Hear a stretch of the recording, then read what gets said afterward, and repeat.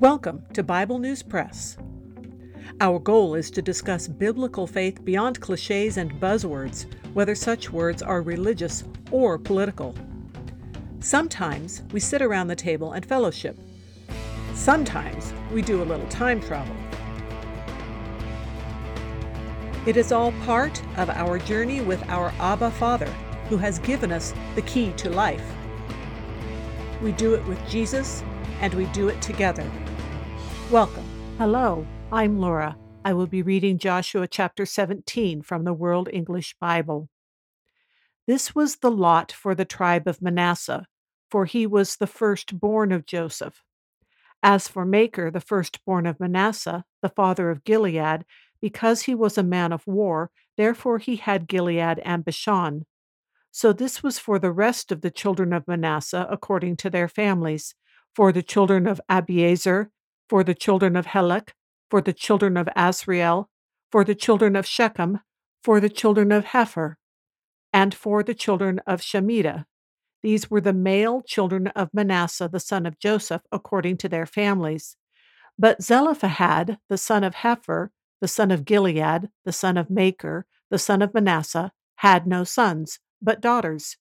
These are the names of his daughters: Mahlah, Noah, Haglah, Milcah, and Tirzah. They came to Eleazar the priest, and to Joshua the son of Nun, and to the princes, saying, Yahweh commanded Moses to give us an inheritance among our brothers. Therefore, according to the commandment of Yahweh, he gave them an inheritance among the brothers of their father.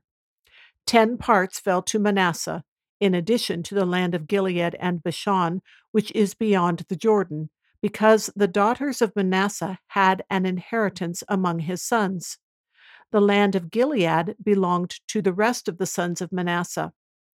The border of Manasseh was from Asher to Michmethah, which is before Shechem.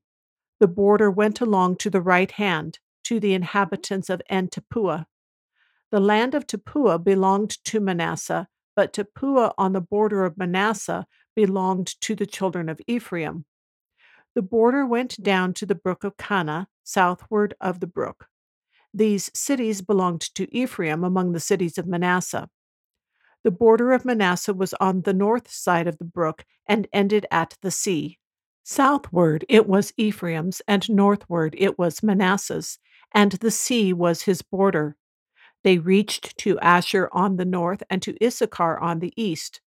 Manasseh had 3 heights in Issachar, in Asher Bethshean and its towns, and Ibleam and its towns, and the inhabitants of Dor and its towns, and the inhabitants of Endor and its towns, and the inhabitants of Tanakh and its towns, and the inhabitants of Megiddo and its towns. Yet the children of Manasseh couldn't drive out the inhabitants of those cities, but the Canaanites would dwell in that land. When the children of Israel had grown strong, they put the Canaanites to forced labor and didn't utterly drive them out. The children of Joseph spoke to Joshua, saying, Why have you given me just 1 lot and 1 part for an inheritance, since we are a numerous people? Because Yahweh has blessed us so far. Joshua said to them, If you are a numerous people, go up to the forest and clear land for yourself there in the land of the Perizzites and of the Rephaim, since the hill country of Ephraim is too narrow for you. The children of Joseph said, The hill country is not enough for us. All the Canaanites who dwell in the land of the valley have chariots of iron, both those who are in Bethshean and its towns, and those who are in the valley of Jezreel.